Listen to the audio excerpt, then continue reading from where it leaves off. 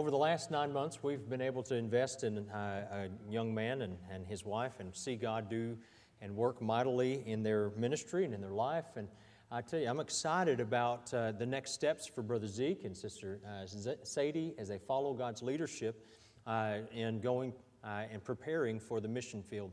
And so he's going to bring a small mini-series here for us from the book of Haggai, and it's going to give him a little bit more pulpit time and a little bit more opportunities to refine and work on his opportunity to learn to continue to improve in preaching.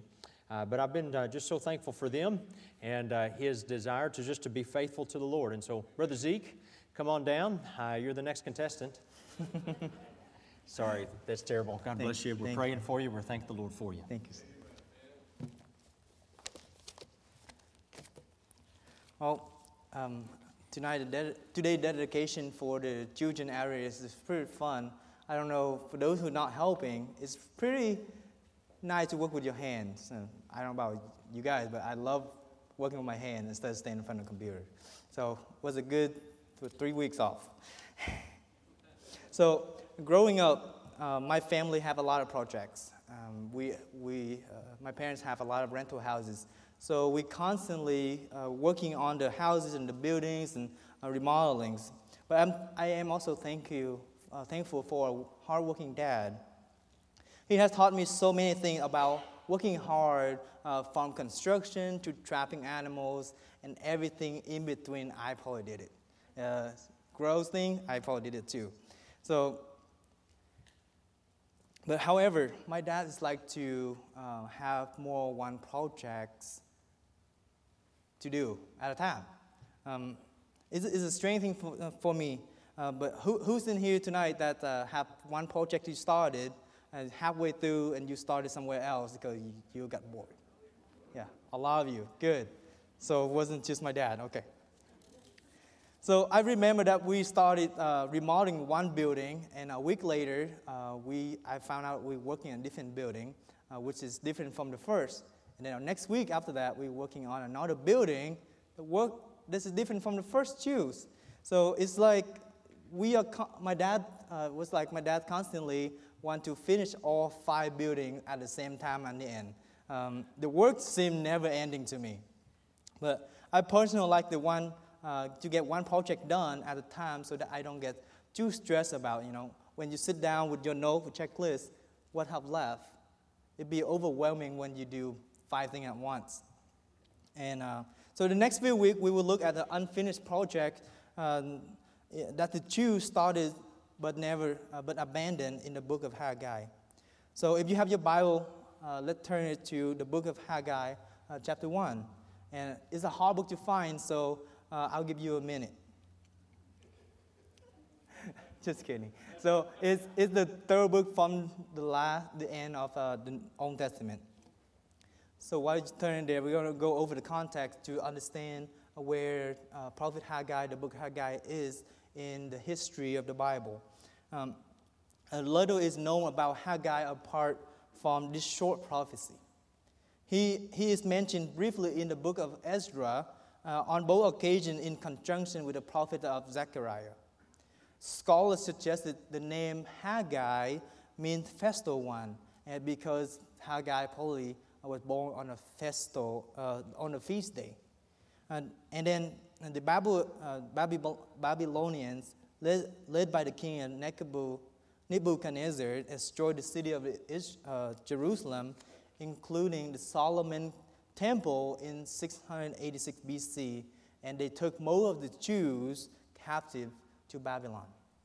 Now, in 538 BC, as the result of the proclamation of Cyrus the Persian, Israel was allowed to return from Babylon to her homeland under the civil leadership of Zerubbabel and the spiritual guidance of Joshua the high priest. Now there is about 50,000 Jews that returned to their homeland. During the years that followed, the first group of Jews that returned rebuilt the brazen altar in Jerusalem and resumed offering sacrifice on it and celebrated the Feast of Tabernacles and laid the foundation for the reconstruction of the second temple in Jerusalem. in 536 BC, they began to rebuild the temple. Now, this is where the book of Haggai is. You can read it in Ezra chapter 3. The people came together, gave money to the mason, the carpenters, and they began to rebuild the temples. When the builders laid the foundation of the temples, when they finished, they sang songs. They were happy, they would rejoice, they would give praise to the Lord. But they thought the work is done. They were happy, but the elder, the leader, and many of the priests and the Levites were crying because they know what the first temple, when it finished, looked like. It's amazing. But this second temple is nowhere to finish, not even close to be done. And then in Ezra chapter 4, opposition arose from neighbors and in differences between the Jews caused the work to abandon. 16 years later, Prophet Haggai and Zechariah were commissioned by the Lord to stir up the people's heart, to not only rebuild the temple, but also to reorder their spiritual priorities. So let's read Haggai chapter 1, begin verse 1.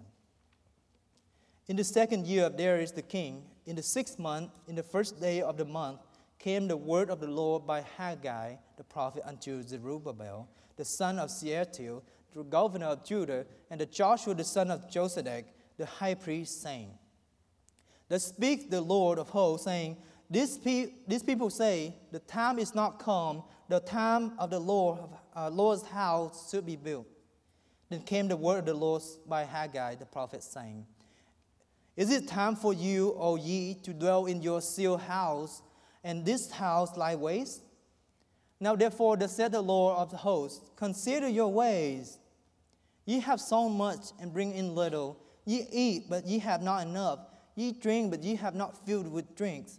Ye clothe you, but there is none warm. And ye that eager earneth wages to put it into a bag with holes. Verse 7. Thus said the Lord of hosts, Consider your ways. Go up to the mountain and bring wood and build a house, and I will take pleasure in it, and I will be glorified, saith the Lord. Ye looked for much, and lo, it came to little. And when ye brought it home, I did blow upon it. Why? Said the Lord of hosts, Because of mine house that is waste, and ye run every man into his own house. Therefore the heaven over you is stayed from dews, and the earth is stayed from her fruits. And I call for a drought upon the land, and upon the mountain, and upon the corn, and upon the new wine, and upon the oil, and upon that which the ground is bringeth forth, and upon men, upon cattle, and upon all the labor of the land, the hands. Then Zerubbabel the son of Shealtiel, and Joshua the son of Jezek, the high priest, with all the remnants of the people, obeyed the voice of the Lord their God, and the word of Haggai the prophet. Then the Lord their God has sent him, and the people did fear the Lord. Let's pray. Dear Father, thank you for today, Lord, and thank you for that you give me this opportunity to teach your word, and that help that none of what I'm saying, Lord, is not me, Lord. Use my body as a vessel so that we could speak through me to teach people, Lord, about your word. And I pray that everyone in here will listen closely so that they could use this and apply to their own lives, so that they could be more godly, so that they could give you honor and glory for it, Lord. In Jesus' name, amen. So in verse 1, as you see, we can see the casting of vision. I don't know about you, but I am very thankful for a church who have a pastor who have vision. He have vision to lead a church in which way to give God an honor and glory for it. In Haggai chapter 1, verse 1 said, In the second year of Darius the king, in the 6th month and in the first day of the month, came word of the Lord by Haggai the prophet unto Zerubbabel the son of Shealtiel, governor of Judah, and Joshua the son of Jezek, the high priest. So later on in verse 3, you see where the Jew will be included and will be implied in verse 3. But the visions that we see here was initially first casting to the Jew leaders. Zerubbabel, the governor of Judah, and Joshua, the high priest. See, Haggai addressing the leader first to emphasize the importance of their responsibilities. They are leaders. They're supposed to cast a vision. Their responsibility is to do God's will by casting a vision, and here is rebuilding the temple. A church without a vision is dead. So Proverbs chapter 29, verse 18 said, "Where there is no vision, the people perish." In order for a church to thrive and for it to grow, for it to multiply, for it to reach in the dark world around us, we need to have a leader to have visions. God's appointed Pastor John as our leader and our pastor and our shepherd. So far, he did great casting the vision. However, just a leader alone with the visions, the church do not thrive. The local church needs its congregation and its members to step up and do their part. 1 Corinthians chapter 12, verse 14 and 20 said, "For the body is not one member, but of many. If the foot shall say, because I am not of the hand, I am not of the body, is it therefore not of the body? And if the ear shall say, because I am not the eyes, I am not of the body, is it therefore not of the body? And if the whole body were an eye, where were the hearing? And if the whole were hearing, where is the smelling? But now hath God set the members, every one of them in the body, as it hath pleased him. And if they were all one member, where were the body? But now are many members, yet but one body." We all must catch the visions that pastors have catch for all of us, for all the congregation. And that we must do our part as a church to reach all the people around us. So the question is that you must ask yourself is, what is my part in this church? What can I do to help serve in this church? Now, if the Holy Spirit right now is already speaking to you and you being serious about serving and being a part in serving with the member of the church, like Mrs. Bonnie, come talk to the staff or talk to anyone that a member of this church. We will find a place for you to serve in. So, let's take a look at the call to reconsider priorities. Who's in here tonight that like to making checklists? Anyone like to making checklists? Okay, we got a little bit of people, maybe 5 of us. So I like making checklists. I am pretty sure I like to crossing things off the checklist more than making a list. But making a list helps us organize what needs to be done, isn't it? For me, I like to do the easiest thing first. Wake up out of bed. Brushing my teeth. Okay. I'm kidding. And then when we do the easiest thing, we work up the motivation to do the hardest things, like being outside in the 90-degree weather. It's hot. In the office, it's hot right now, just letting you know. But we all have the moment when we get too comfortable and that we make up excuses to do not doing the thing that needs to be done. That we make the excuse like, that is too hard. I don't think I can do it. Or I have done a lot today. Let's set it for tomorrow. So all this baseline it's just an excuse. Now the Jews got comfortable with the life that they have built for themselves here in the book of Haggai. Perhaps they have the life that they always wanted. A nice car, they have a good job, a healthy families, all the bills are caught up. They have enough land for their animal to be in. Everything is considered desirable by many. When Prophet Haggai told Zerubbabel and Joshua that the Israelite was saying that the time has not right to rebuild the house of the Lord. Verse 2 said, "Thus speaketh the Lord of hosts, saying, these people say the time is not come, the time that the Lord's house should be built." I could imagine that God right here was annoyed and perhaps a little angry at the people of Israel. God is normally referred to Israelites as his people.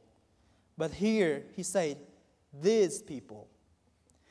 It seemed that the Lord has distancing himself from them in this verse.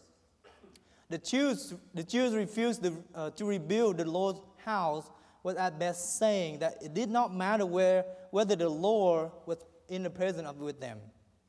At words, it says that presuming on the divine grace, that the Lord would live with his people, even though they have willfully refused to fulfill the condition of his indwelling as that he had laid down.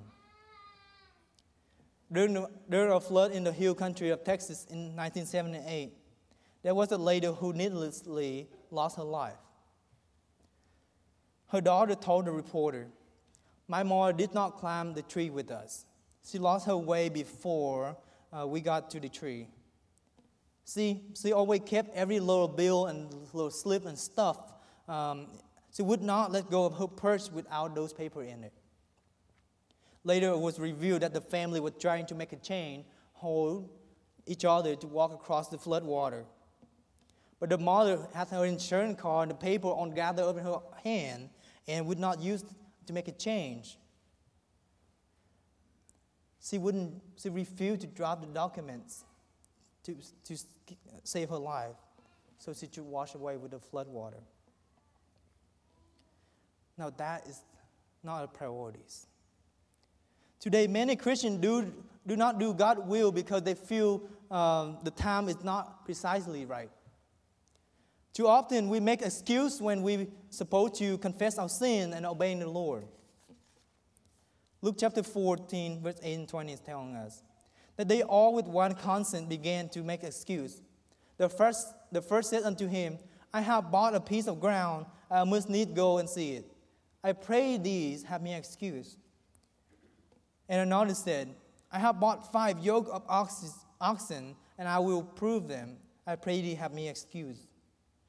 And another man said, "I have married a wife, and therefore I cannot come." See, our lives get busy. It will constantly get busy, and that makes our priorities all messed up. We tend to put God on the back burner and to get to him when we have time. That is a misplaced priority. Verse 3 and 4 said, "Then came the word of the Lord by Haggai the prophet, saying, Is it time for you, O ye, to dwell in the sealed houses, and this house lie waste?" See, in this verse, we can see that the Jews misplaced their priority. Haggai rebuked the people for their selfish indifference and selfish negligence. They had built their own house in a luxurious way. The word seal here in Hebrew is sapan, which means panel houses, which simply the house with a roof. Cedar paneling or plastic that cover the wall and possibly the ceilings. Such decorations was a sign of prosperity in a land where the wood was scarce. The people spending freely on their own home while neglecting the rebuilding of the temple of God, they should have put the glory of their God ahead of their own comfort. Their priorities were upside down. Philippians chapter 2, verse 21 said, "For all seek their own, not the thing which are Jesus Christ." Now, I'm not talking about the church, what we build in the church. Not that the house that you have. It's more than that. If you are here tonight and you have misplaced your priority, you need to do what is right tonight to make God first in your life. Let's take a look at the evaluation. Verse 5 and 6 said, "Now therefore, thus said the Lord of hosts, consider your way. Ye have sown much and bring in little. Ye eat, but ye have not enough. Ye drink, but ye are not filled with drinks. Ye clothe you, but there is none warm. And he that earneth wages to put into a bag with holes." So the Lord called people to evaluate what they are doing in the light of their current situation. They were not experiencing God's blessing greatly. They wasn't experiencing God's full blessing. They sow much seed, but harvest only a little crops. The food they drink and and drink that they grew only met their minimal needs. They had so little fiber to which make their clothing and their clothes very thin and did not keep themselves warm.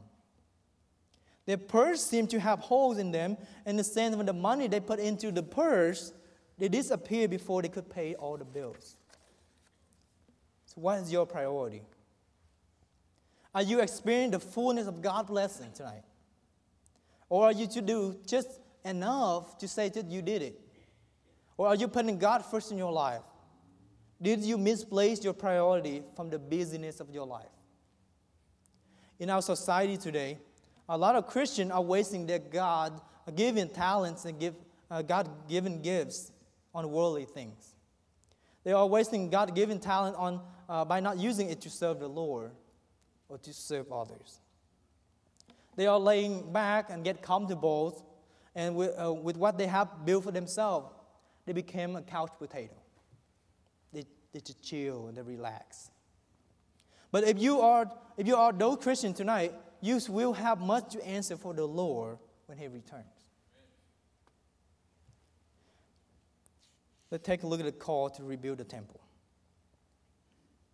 Verse 7 and 8 said, "Thus said the Lord of hosts, consider your ways, go up to the mountain and bring wood and build a house, and I will take pleasure in it, and I will be glorified, saith the Lord." It's time to get back to work. Again, the Lord called the people to reflect thoughtfully here on what they were doing. Having rebuked them for what they had done, having shown the fruitlessness of what they had done, the Lord urged them to rebuild the temple. He urged them to go to the mountain where the tree grew abundantly, to cut them down and to continue to rebuild the temple. The hills of Judah here has a lot of wood from Nehemiah chapter 8. We know that olive and myrtle and palm tree were available, but it was customary to set a layer of wood in stone wall that those woods are used for. But Ezra chapter 5 verse 8 said, "Be it known unto the king, and that we went into the province of Judea, and the house of the great God, which is built with great stone and timber, is laid in the wall, and this work goeth fast on and prospereth in their hands. The Lord take delight in those who fear Him." Psalm 147 verse 11 said, "The Lord taketh pleasure in them that fear Him, in those that hope in His mercy." So this fear is that God's saviors is demonstrated in the act of willingness of obedience. In this case, responding to the call of rebuilding the temple, God is honored and glorified in obedience of His people. God called Israelites to repent and rebuild the temple. The question is, how is your temple tonight? 1 Corinthians chapter 3, 16 and 17 said, "Know ye not that ye are the temple of God, and that the Spirit of God dwelleth in you? If any man defile the temple of God, him shall God destroy. For the temple of God is holy, which temple ye are." So how is your temple tonight? Is your relationship with God currently being built, or is it just a foundation being abandoned? If your temple only have a foundation and hasn't any structure or studs in it, I encourage you to ask God to renew your heart tonight. The divine judgment in verse 5 and 7 is now becoming clear. Failure to do what God told you to do resulted in economic ruin and poverty. Verse 9 and 11 said, "Ye look for much, and lo, it came to little. And when ye brought it home, I did blow upon it. Why? Saith the Lord of hosts. Because of mine house that is waste, and ye run every man to his own house. Therefore the heaven over you is stayed from the dews, and the earth is stayed from her fruits. And I call upon for droughts upon the land, and upon the mountain, and upon the corn, and upon the new wine, and upon the oil, and upon that which the ground bringeth forth, and upon man, and upon cattle, and upon all the labor of the hands." Israelites had looked for much blessing from the Lord, but they found very little due to their disobedience. The harvested was much smaller than they expected. For while their hope was high, the yield of their crops were low. It is suggested that the grain they brought home was so light and so small that much of the wind blew away when they threshed it. In the dry season, about April to October, the morning dews are often heavy in Palestine, and the dews are essential to the growth of the summer crops. Because of their disobedience, God held back the dews in the crops, and it was devastating. The drought brought about by God affected the three basic crops: the grain, the new wine, and the oil from the olive trees, as well as whatever else the ground produces. The absence of the rain and the dew indicate that God's curse on the land and that its people, because of their disobedience, is caused the lack of food for man and for the cattle. The reason was clear here. The people had neglected the temple and had given all their time and energy to providing for themselves by building their own homes, while laboriously involved with their own affairs. The people were neglecting their spiritual responsibilities. Someone once said, "Those who plan to give God once they have enough for themselves will never have enough for themselves." So how about you? I'm not talking about money. Our church is generous, very generous about giving money. If you don't believe me, you can walk through the hall. You see how many missionary that we support. Or look at the fund that we raise for this auction to send our kids to camps. But I'm talking about your talent, your ability that God has given you.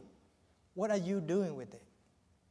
Have you given God your best, and that you are, or are you a Christian who waiting to give God once you have enough for yourself?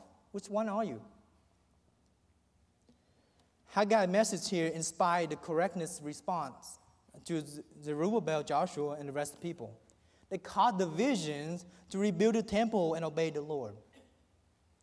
Verse 12 said, "Then Zerubbabel, the son of Shealtiel, and Joshua, the son of Jezek, the high priest, with all the remnant of the people, obeyed the voice of the Lord their God, and the word of Haggai the prophet, as the Lord their God has sent him. And the people did fear the Lord." See, God had given our pastor a vision to lead our church in a way that which will honor God himself. That is his duty, to catch the vision. How about you? Are you catching on the vision? Are you jumping on board? I know that life can be busy, that we want to wait for it to get less busy so that we can get involved in our church's activities. Let me tell you this. Life will never get less busy. The question is not about that you don't have time. The question is, where is your priorities? Do you put God first in your life, or do you set God aside and go get to him when you have time? A few of us would never admit this, but many of us are procrastinate on waiting till life is settled. That we will serve the Lord then when we have time. Now, don't wait. Make a point tonight in your life that you use what God has given you to serve him and to obey his command. God called the Israelites to repent, to rebuild the temple. How is your temple? Is it an abandoned foundation that you built long ago that you forget to work on it, or is it currently being built? I pray that you are constantly walking with God and let him lead you. Let him put one step down at a time. I pray that you obey him and doing his will. A husband and a wife were discussing a possibility of taking a trip to the Holy Land of Israel. A husband said this to his wife: "Wouldn't it be fantastic to go to the Holy Land and stand and shout the 10 Commandments on the Mount of Sinai?" The wife respond back. It would be better if we stay home and kept them. So we must consider our own ways. We must consider our ways as we live for the Lord. We must consider our ways as we keep the commandments. We must have our priorities straight and put God first in our life, don't we? We must use our talents, abilities for the Lord so that we can further the kingdom of God.